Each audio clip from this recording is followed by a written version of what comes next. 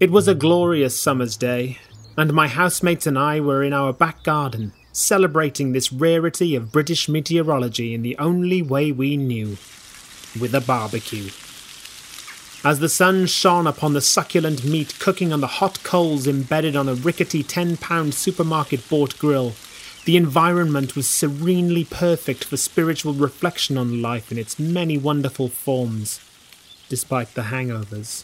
In light of this uncharacteristic good mood, I decided to do the honours of offering to make tea for myself and everyone around me.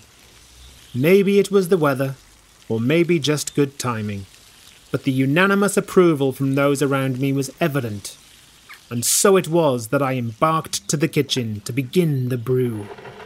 A few minutes later, and 4 cups of brown liquid stood in front of me, ready to be presented to their rightful owners. Rather than risk the 2 cups per hand carrying approach favoured by risk-takers, I opted for the safe option of taking 2 journeys with 2 cups per journey. This wasn't a day for risks. Chris and Aaron were most happy with their tea, as was evident in the gratified smiles upon their faces as they took their first tepid sips, gauging the temperature by accepting a little of the liquid to breach their lips. And so it was that I returned to the kitchen to retrieve the last 2 cups.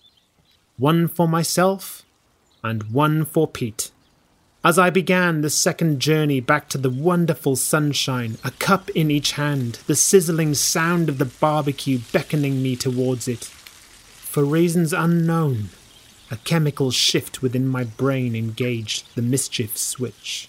I had an idea. I was doing all I could to stifle my own laughter as I walked through the kitchen door towards an eager and expectant Pete, whose arms were raised, awaiting his own refreshment. As I made eye contact with his, I slowly placed my own cup on the ground near my feet, turned to the wall furthest from where we were all laying, and with all of my might, launched the cup of boiling hot tea directly at the wall, shattering it into hundreds of chunks and splinters. To say we laughed would be an understatement. There was no reason for this to happen. Nobody won in this situation. Its absurd futility was too much to contain. Between tears of laughter, Pete used his gasping breaths to curse at me as many times as he possibly could, whilst I made the most of his paralysis to drink my own cup as fast as possible before retribution was possible.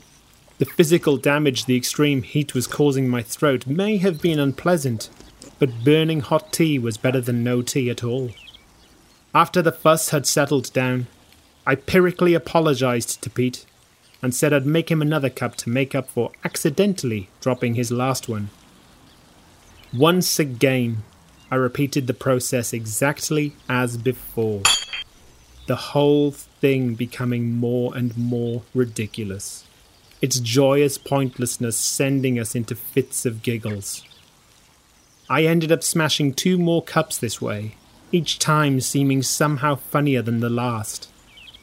It was only on the 3rd time when Chris pointed out that if I carried on that way, we wouldn't have any cups left to drink our tea. And then I realised it was time to stop. I never did make Pete a cup of tea.